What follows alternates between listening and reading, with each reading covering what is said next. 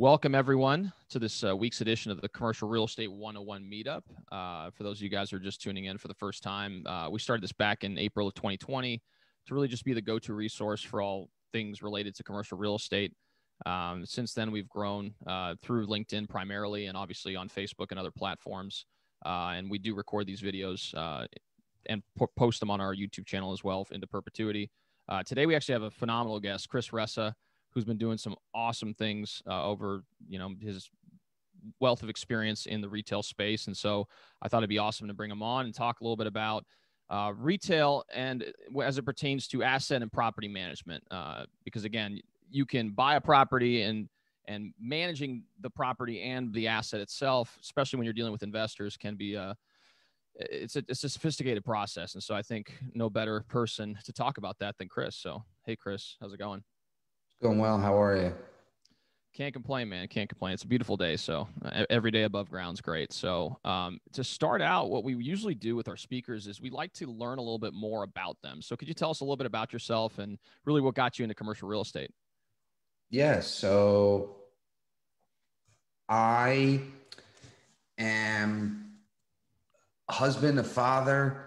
I have two kids, a 4-year-old daughter and a 2.5-year-old son. Live in northern New Jersey. We're going back to the office in July. Excited about that. July 6th. I'm the chief operating officer at DLC. So we own somewhere approximately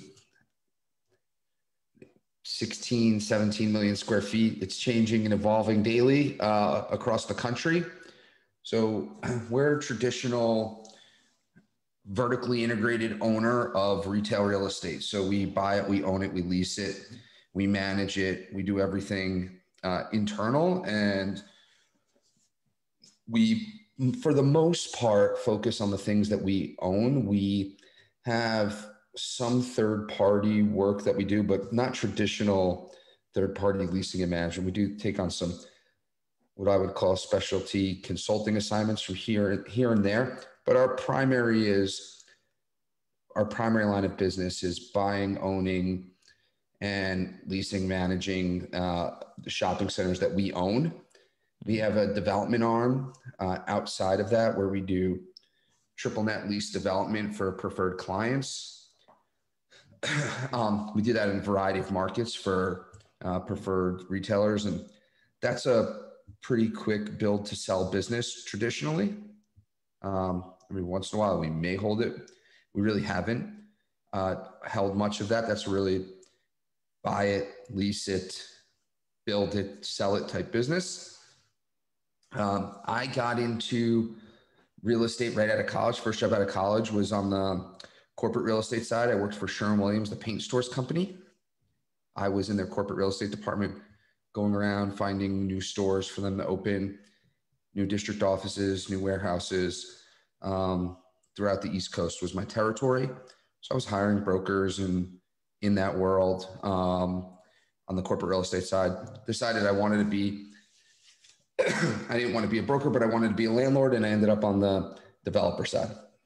That's how I kind of started my career. And then majority of my career spent on the leasing side, and ended up 2.5 years ago becoming the COO at DLC.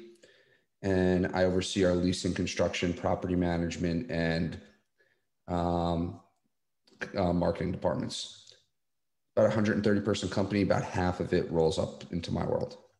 That's awesome. Yeah. And you guys have properties really all over the country, which is really pretty awesome. I would say the eastern half, call it, if you drew a line from like Texas up, everything east.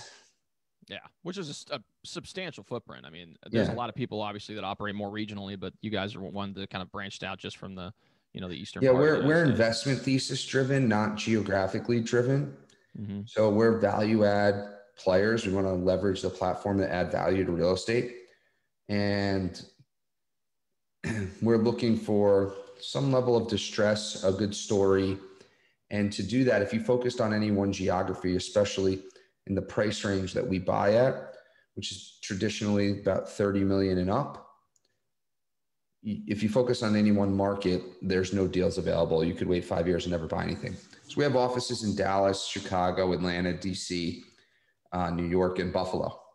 Yeah, that's awesome. Yeah, we had Aaron Zucker on the call a couple of months ago, and he was kind of talking about being geographically agnostic when when it comes to looking for deals, because like you said, I mean, the perfect deal for you may not be right in your backyard. It could be, down somewhere in another part of the country that you wouldn't initially have looked at, but it's a good opportunity for you to leverage. And we often say we're geographically agnostic, but not geographically stupid. So that's a smart way to do it. But so this next question kind of lends itself to probably both of your experiences, both probably at Sherwin-Williams, and now that you've been in this role for quite some time, talking about analyzing potential retail opportunities. Obviously, when you're looking at Sherwin-Williams, there's probably certain things you're looking for, but now that you're looking more from the investment standpoint, can you tell us a little bit about what your thought process is as you're going through and analyzing these potential opportunities? So I think the first thing, it's definitely a collaborative team effort when we're looking to buy. We start from a really top level, right? Which is it value add,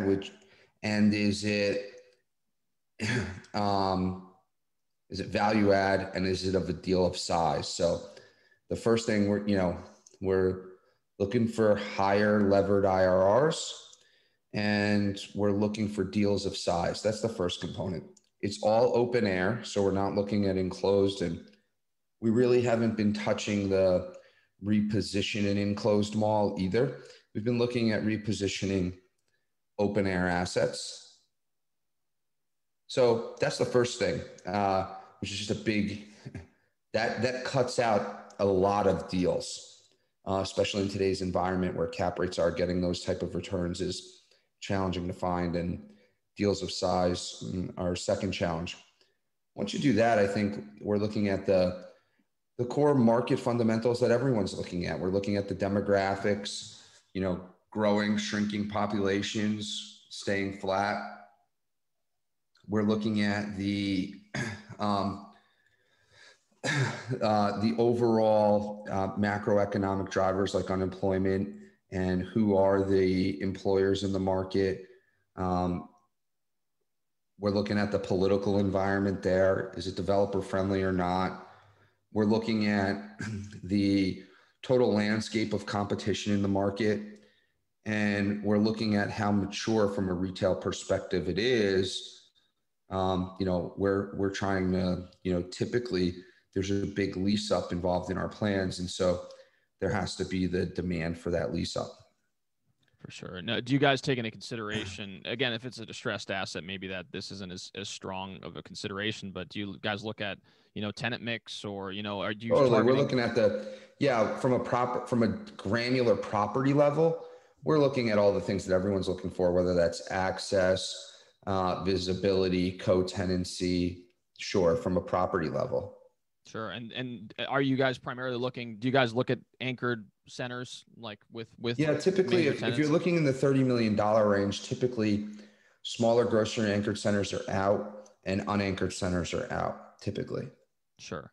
Okay. That would make complete sense given the deal size. That's awesome. Yeah. So when you identify a property and then go through the process of bringing it into the fold, can you kind of explain to us what your approach is to effectively managing that property so that, you can get it to where you need it to be? Well, it first starts with, on the acquisition side, once we start the due diligence process, we're bringing everyone into the fold from our property management, our asset management team, our development team, our leasing team, and we're going over the high level business strategy. The NOI is this today. Here's what we're taking the NOI. Here's the CapEx we have programmed. Here's the TI dollars that we have and/or landlord work dollars we have available. And then we start the process of everyone has their marching orders tied to the overall business strategy to go and execute on that. That's awesome. So it's a really coordinated effort because, like you said, I mean, once you get the property acquired, I'm assuming, like you said, do you have in-house brokers as well that help with the leasing efforts, or you contract that out to a third party? We don't third party. It was in-house leasing team. Yeah, you have an in-house leasing team. Okay, that makes sense. So yeah, you have the marching orders that you issue them. That's awesome. So, I guess, what are some of the typical obstacles that you face as you're looking to reposition a property? Obviously, each individual deal is different, but I thought if you provided some feedback on that, that'd be helpful. Yeah. So you mean once a deal's acquired? Correct. Yeah. Once the acquisition's made, and now you're looking to implement your business plan. Like, what are some of the obstacles, the common obstacles that you've faced? I think, local government regulations, especially if you have development, that's number one. I think REA, OEA, restrictions and what you can and can't do are the, two of the biggest obstacles to executing. But I think that's where, if you have the team that can execute and navigate those waters, that's where you can create value that maybe others can't. That execution is not easy to navigate all those different things. So if you can navigate those waters, you can do things that people thought were not possible. So those are probably two of the biggest things, like all the things that restrict. I think if there was an open canvas and no one needed other tenant or other government approvals to do things, there'd probably a much more aggressive real estate growth in America from a commercial real estate perspective, right? If you think about it,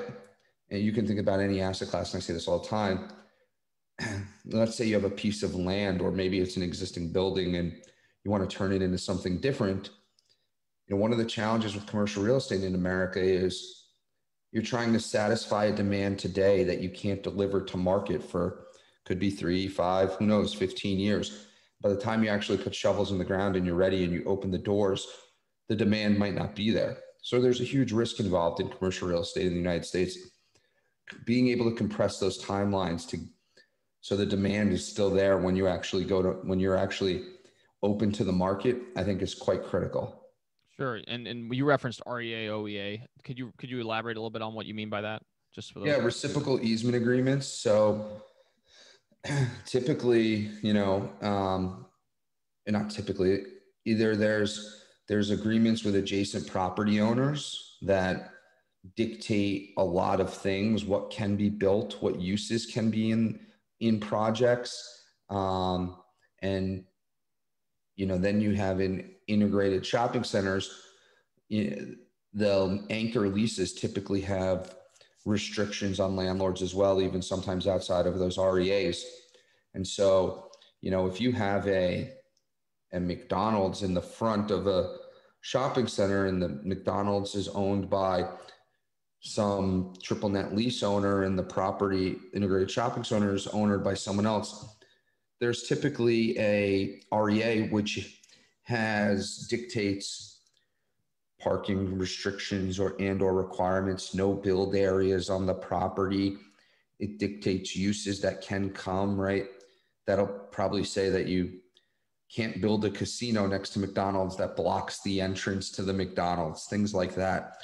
So that there's and so navigating those, because while that's an extreme example, there might be something that you think, oh, over there I could build a Starbucks. Well, that might fall into a no build area, even though to the common person who's driving by the property, it might not seem like that would be of an issue, but that was contemplated a long time ago. And navigating those waters to either go to the McDonald's in that scenario, or whomever, to get consent to go build that. And then once you do that, you have to go through the government approvals to do that. Sure. So that's interesting. So gaining access to some of that information, I'm sure, can be kind of interesting. So are you referencing, like, if you have a shopping center that has like an out parcel that you're considering developing some form of, a Starbucks or whatever else, that probably necessitates you referencing some of the leases in place for other out parcels to make sure that. But you're going to pick up on that in due diligence as you get all the appropriate information, because all the REA will be on title, and you'll Sure. want to review all the existing leases. It comes down to if your original underwriting contemplated in order to hit the returns you wanted, you had to do something, and now you're finding it violated agreements. Are you prepared to take on that risk thinking that you can get those agreements changed or not? And if not, if you don't think you can, then is the deal still worth it? If not, you pass. If it is, well, I guess the question is why? Are you going to make up that NOI elsewhere? Was that just gravy on or was that actually part of the core business plan? Sure. So that's part of, like you said, the underwriting process, which I'm assuming goes through as you go through the acquiring the property. That's something that you need to take Yeah, into typically the consideration. process would be like you're given an offering memorandum. Let's talk about an on-market deal, and you're given all the financial information. And then you look through and you create a model based on the financial information. We can, and then when you go through due diligence, once you sign a contract, you're going to have a due diligence period. And during that period, you're going to be able to go through what I'll call the legal information and all the recorded documents that will get shared with you. And then you'll be able to see if you can actually execute on that, through existing agreements, or those have to be changed. And because on any real estate deal, there's no certainty that even if you didn't have those legal restrictions, that you're still going to be able to execute on your business plan. You might just miss. You might have missed the market on rents. You might have missed the market on demand and tenants available. And now you add in a complexity, whereas you don't have 100% certainty on those financial things that you're underwriting. And now you add the legal complexity. It just adds an element of risk on the acquisition. And are you willing to take that risk? Sure. So, and that probably lends itself probably quite interesting as you start branching into other markets that you're not necessarily familiar with. So, a question that kind of branches off of that, how, I guess, especially from the tenant standpoint, when you're looking at a property and when you're trying to determine whether or not you want to place certain tenants there and implement it within your business plan, how do you determine how you're going to be able to execute that strategy in a market that you're not necessarily familiar with? Obviously, you have the demographic information and you have some other metrics that you can reference, but there's something to be said about, having boots on the ground and understanding, the factors at play. So I would first say that we cover geography from our regional offices where we have teams. So we're looking in markets that we might not know specifically what the local pizza guy had for breakfast that morning. But I would tell you that a lot of the opportunities that we're looking at, we're pretty familiar with the markets. We've got pretty good, over 30 years in a large team, pretty good scale and breadth of knowledge of, and our pulse on what's, and tracking of markets. I would say it's rare that we're looking at a deal in the eastern half of the country and we're looking at a market and we're like, never knew this existed. What's going on here? This is really interesting. That's really not happening. Okay. That makes sense. Awesome. So one thing I wanted to ask you is, could you talk to us about maybe some of the repositioning, recent repositioning you guys did and what the outcome was? I referenced your website and saw a few that you kind of I think one of the more interesting ones was in Frederick, Maryland. Washington REIT, which was a public company, started to dispose of some of their retail real estate. They're focused in other sectors of commercial real estate. And they had a unique portfolio centered in and around the Washington, D.C. area, where Frederick, Maryland is. And we operate in the D.C. area. We had a pretty good presence in D.C. And so we knew the market. We had worked on property in Frederick before, so we knew the market, and we had much of their stuff was core, stable, grocery anchored coupon clipping deals. And First Washington took a few of those. We weren't interested in those, but there was 2 deals in Frederick that we were interested in that were higher cap rates, and on one of the assets required a pretty massive lift, which was, we purchased it in August of 19. It was a Kmart. We had run a void analysis, pretty good understanding of who was missing in the market, and we had a good understanding of who was not in their correct prototype in the market, who would need to move, or who would have a desire to move. And, we were able to pay a price that if we failed on the redevelopment, it would still actually cash flow to a number that was reasonable to us.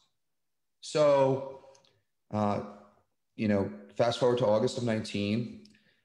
In that process, we worked on, during the contract, there was renewal with Joann happening.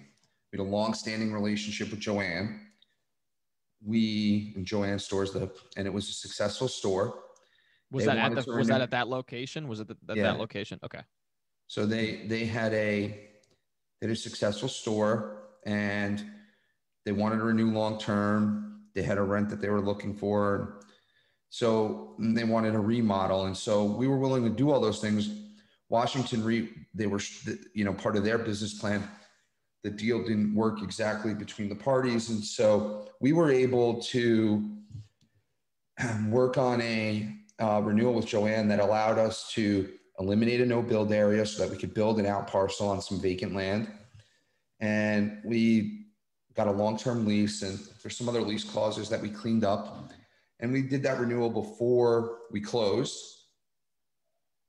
And then that enabled us to go and build an out parcel building, and we're doing that with Aspen Dental now. But that was in August, and then the linchpin was Kmart, who was significantly under market.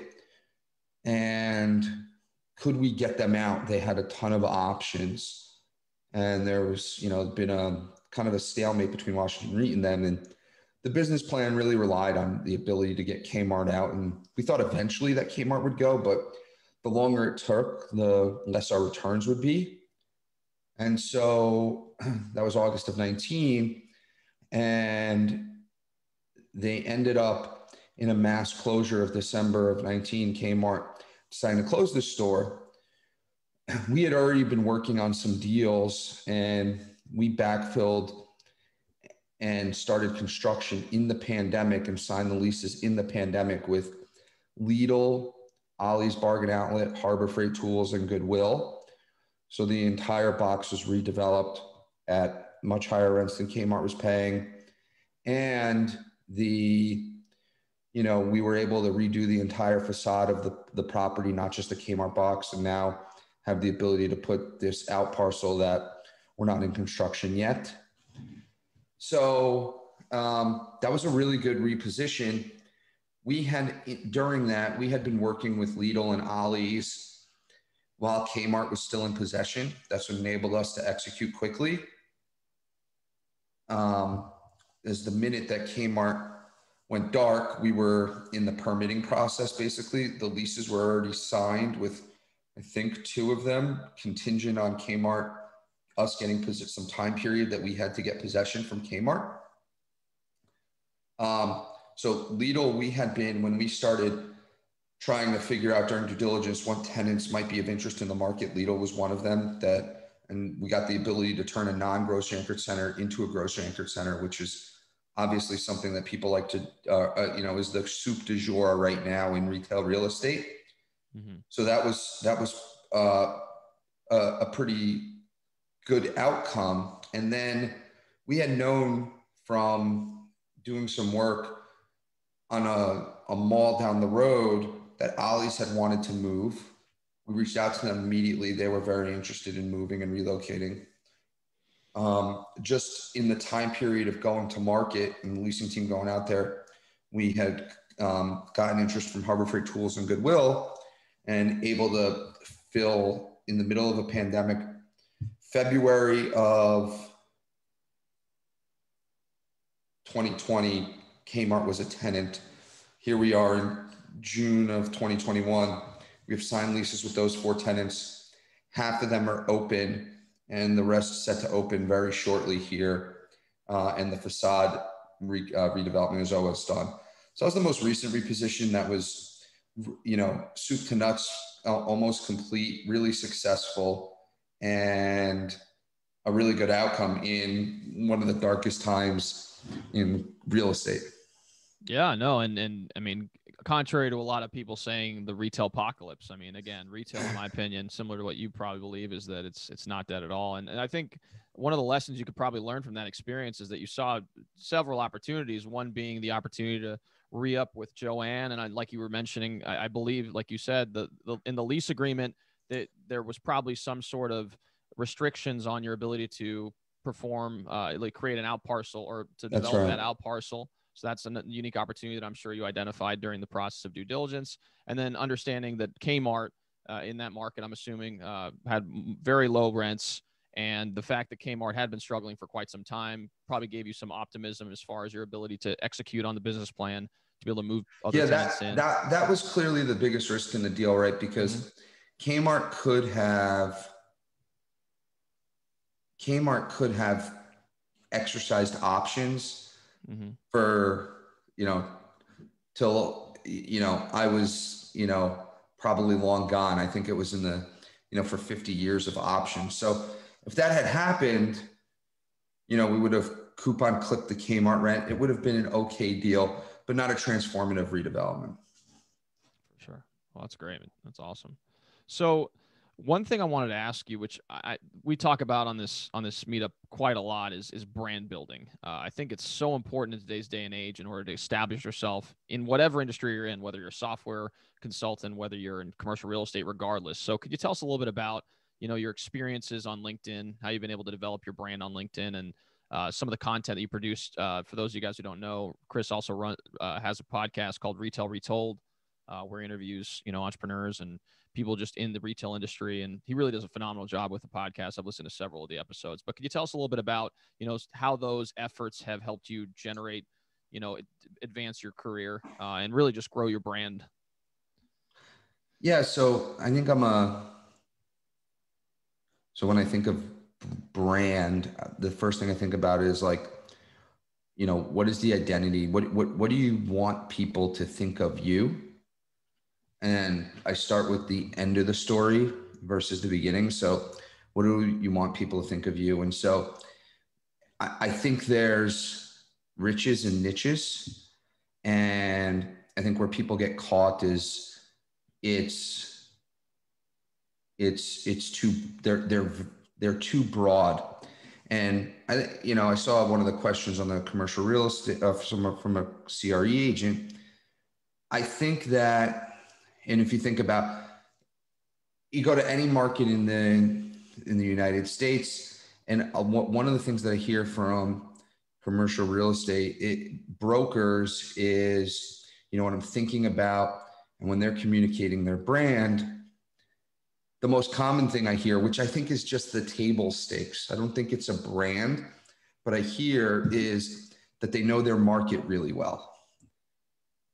That's just the table stakes. Like, you better know your market well, whatever market you're operating in, right? We own in over 30 states. We better know all of them better than the people who live there. So that's the table stakes. To me, that's not a good starting point for a brand identity. So I think the first thing to think about is, I always think there's riches and niches. What is your brand? I think you see this all the time, which is, I think commercial real estate agents, like, here, jack of all trades is no bueno. And so they're like, well, should I represent buyers? Should I represent sellers? Should I represent landlords, or should I represent tenants? And should I do it in Dallas, or should I do it in Dallas and Arkansas?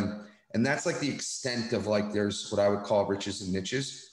And what I would say is you probably have to go deeper than that to get a brand that people connect with. And I think that's one of the things that I see just outside looking in to the brokerage world is I think there's riches and niches, and you have to really, when you're brand building, you have to think about, one of the simple things is what do you want people to think you're the expert on, and then become the expert on that. If you were to say like Atlanta commercial real estate, what I would say is there's a lot of people who are experts in Atlanta commercial real estate. If you were to even go deeper and say Atlanta retail commercial real estate, there's a lot of experts on that. Quite candidly, there's experts on that don't live in Atlanta. I would consider myself like pretty in tune in the Atlanta market. That's not brand defining for me in Atlanta, and I don't live in Atlanta, but it's just an example. And so there's riches and niches, and that's one of the things that I would say. There's, when you're talking about personal brand, that's not to say you can't join the CBRE team, be on their retail side, use the collaboration of the platform to be a successful landlord listing broker or tenant rep broker. But when we're talking about brand and identifying brand, I don't think that, saying I'm the retail real estate expert in Atlanta, there's a lot of them. So that's hard to get through the noise if you're in a brand. So there's riches and niches.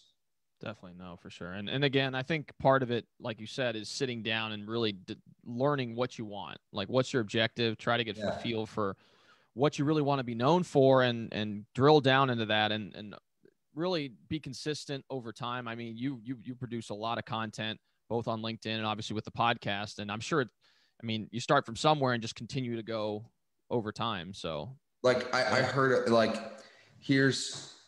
this is, to be more specific, I recently heard of someone who that like team was talking about, who I forget what market in Texas, but they have the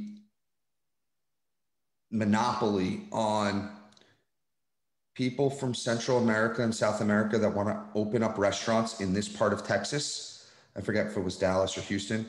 This is the broker that represents them. There's nobody else. And so that's a really strong niche. And so now that's a way to define your brand, right? And so you're expert in Hispanic restaurants in this. No, okay. Now we know what you're all about, what you do from an actual work perspective as it relates to commercial real estate. To me, that was when I was, as we're talking about brand, that's something that just clicked to me, like, okay, that's the person who does that. And so do you always have to go like that? No. But the point that I would say is think about what you want people to think of you as, the thought leader on and the expert in, and then start marketing to that. Sure. No, for sure. No. And I've seen some other people do it in the commercial real estate space. There's this gentleman named Tyler Cobble that he specializes in like East Nashville. And he does a lot of, he does primarily, that's all he focuses on is East Nashville. And he does a lot of YouTube and podcast content as well. And I'm assuming that that's helped pay dividends over time for him as well. So awesome. So one thing that I wanted to ask you before we kind of open up to Q&A is what advice would you give to someone if they're interested in incorporating, pursuing something similar to, obviously not at the scale of DLC, but there's people out there that listen to this content as well that are in the process of, commercial real estate investment, where they're going through the process of acquiring commercial properties and bringing it into the fold and then repositioning them to maximize investor value. So could you kind of give advice to those individuals who are, starting to scale in that front? I think that'd be helpful. Today's environment, commercial real estate is a team sport, and you better have the right team in place. We've taken that to heart and said at DLC that it's so important that we are, willing to take on the overhead and bring people in-house, because you can't do anything without the right people. There's a lot of people who invest in real estate and then they third party everything out and they're a small little firm. We took the opposite approach because, you know, in really being collaborative and working with the team and all that, we have a lot of regular brainstorms on properties and thinking of ideas and asking different people's perspectives internally. So whenever you're starting, the first thing I'm thinking about when I'm thinking about getting into commercial real estate and starting to invest is, do you have the team lined up? Doesn't have to all be W-2 employees that work for you, but you need the team. It is about a team. Awesome. Some great advice. Okay. So I'm going to go ahead and open it up to Q&A. For those of you guys who are in Zoom, feel free to type away. I'll be checking on Facebook as well for questions. I think Richard asked a question and you kind of addressed it a bit, but it's, how can a local CRE agent complement the skill sets of an experienced firm such as yours? Are there opportunities for synergies? So I'm not sure that I totally know where they're going on. Are there opportunities for synergies? Or do they want to work with my firm? Is that where the question is? Like, because when they say, how are they complementing the skills sets of an experienced firm? I think what he's saying, and not just for you, but in general, when you're talking about, you know, commercial real estate agent, a value proposition to a, you know, a larger firm that invests in these properties. So what does a commercial real estate agent have to do to get our business? Is that like the question? Yeah, Richard, if you could elaborate a little bit on that. It seems like what he's saying is, so in it's a little bit different in your case because you were you're vertically but if someone we're trying to get in, right, we've done things, we've had specific cases where we've done things. I think the first thing is, and we do this with our clients, is understand the client's needs. I think that's the first and foremost, is like, do your homework, understand the client's needs. You know, when an investment sales broker calls and like says, are you, you know, what are you thinking about acquiring? To me, like starting off like that, they've kind of gotten off the wrong foot, because we're pretty public about what we want. And it's pretty public of what we've purchased, right? You could go find that Washington, D.C. deal and see what we've done. Whereas if they came to me and said, hey, listen, I just saw the deal you did in Frederick. I know your acquisition criteria pretty well. I've got an off-market opportunity in Louisville, and here's the set of circumstances. This is why I think it might be a good opportunity for you. Do you have 10 minutes to go through it? Well, you've got my attention loud and clear. Let's talk about it. Yeah. So I think what it comes down to is really drilling down and really understanding what the person wants. And I think that's applicable to any type of business. It doesn't matter. Yeah. Show that you've done your homework, show that you understand what their needs are, and then try to fill that need if you can. Yeah, there's a lot of like, listen, there's certainly value in just hammering through a list and making calls with, hey, I'm a 1031 broker. I've got this is how I help people. We get 1 million of those. So if you want to stand out, especially, when you're talking to the people making decisions, the C-suite executives across America, they've got limited time. Do your homework. And most of the time, the homework is pretty easy to do. Definitely. No, of course. Awesome. So we have one that we were going to be asking. What resources or publications do you recommend to learn more about the retail industry? So I guess retail industry publications that you follow, and, what advice would you give, I guess, on that front?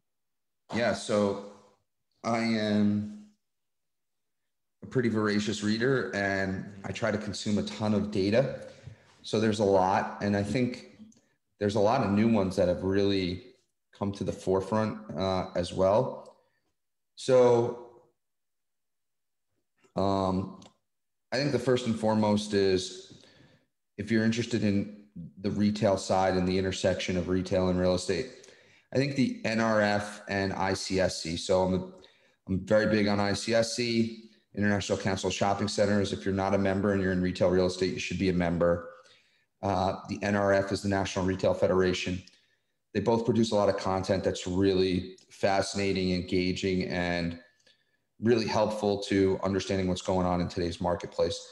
Those are two places, you know, I, from a real estate perspective, I, look at Globe Street stuff, you know, on the intersection of retail and commercial real estate. I think personally, I've spent a lot of time really trying to be thoughtful and an expert on the retail side of it, thinking if I knew that. I've spent my career just working in real estate. So, I look at the business of fashion, supermarket news. I read Freight Waves. These are things I do that are a little more retail specific. They don't even necessarily talk about real estate, but they help inform so that we can make better real estate decisions. Awesome. That's some great advice. I actually took some notes as well, so I can check out some of those. I've followed some of the ICSC content as well. I would like to should get involved in ICSC as well. I'm involved in several other organizations, but that's one to consider. Okay. One of the things too, like if you just look at NAREIT, these are large institutions that are making decisions. I think it's really good. I think all the major brokers houses put out fantastic data, CBRE, JLL. Yeah. What were you saying? NA Rep? Is that what you're mentioning? NAREIT? Yeah, so NAREIT, like they're the organization that takes all the real estate investment trusts and creates this. And right, most of the REITs in America own a lot of real estate in America. So there's a lot of good insights on the strategies of REITs. I'll tell you something that I do all the time that I maybe is a separator or not, but we're a private company. We own about $3 billion of real estate. I listen to all REIT calls, not all, but I listen to a lot of REIT calls, especially the ones I consider earnings calls that I consider competitors. It's giving their strategy. I read their supplements. The financial supplements are hugely helpful, right? Like it shows how many leases they did. What were the rent spreads? How did they move NOI? What are they doing on their redevelopments? So it gives a lot of insight. And then I listen to a lot of retailer earnings calls and read a lot of retailer decks. There's a ton of retailers that are going public right now. You want to get insight on, how retailers, if you're a retailer that's going public, you see a lot of growth in your business. So how are they thinking about the marketplace from an omni-channel perspective, from a tech perspective, from a physical store footprint, where they see sales going? To me, this is great intel. So I'll read up on a bunch of stuff. Krispy Kreme and Warby Parker just announced. Joanne went public. Petco went public. These are things, I'm constantly looking at. Okay, why are they doing this? What are they seeing in the marketplace? How are they going to gain share? These are insightful things to read up on. Sure. And I think you mentioned that on the live call you had this morning. I remember you mentioning, Warby Parker and Petco and various other things. Is there a reason you see that? And this is more, and you touched on this in the call, but for those who are listening right now, with it seems like there's a lot of larger retailers that are looking to take the the route of going public. Is there a reason for why you believe that that's the case? Yeah. So, one, I think it's good news that there's obviously demand in the public stock market for people to buy shares into a retailer. In a world where you think of retail apocalypse, clearly the public markets are saying there's growth and opportunity for people who are primarily physical retail. So that's the first piece. I think the second piece is it's definitely, situational, but by and large, if you look at the frothy stock market, the retailers who are going public came out of the pandemic potentially stronger than they were going in. And this is an opportunity to pour jet fuel on something that's already working. Definitely. Oh, that's awesome to hear. Yeah, and especially like several of the ones you mentioned, I could see why that was the case, especially during the pandemic. So Yeah, I think one that surprised everyone was Joann, owned by private equity for a while. I mentioned them sure, before, yeah, you did. but they, Joann stores, some might consider crowded space. You have Michael's Arts and Crafts, Hobby Lobby, and Joann, and three category killers. Michael's actually went from public to private, and Joann is owned by private equity. And the private equity firm finally probably saw time for them to monetize. Joann's got a great buy online, pick up in store, great e-commerce. They've remodeled some stores. There's more growth in the stores. There's more growth online, and the stock market's frothy, and therefore there was a good opportune time to do an IPO. That's awesome. Awesome. Okay, so I'm looking to see if we have any more questions. Feel free to type away in Zoom if you'd like. Okay. I see the off-market opportunities thing. Was that you who wrote that, or Richard? That was Richard. That was Richard. So I think he was typing as you were referencing off market, because I think during your elaboration you referenced Yeah, opportunities. it was an example. I think the point that that was a way to get. There's no I didn't want to get. It might be an on the market opportunity, but what I would say is, someone who's like, I have this really great opportunity in X. And I would say, well, the opportunity is specific to the person that you're presenting the opportunity to.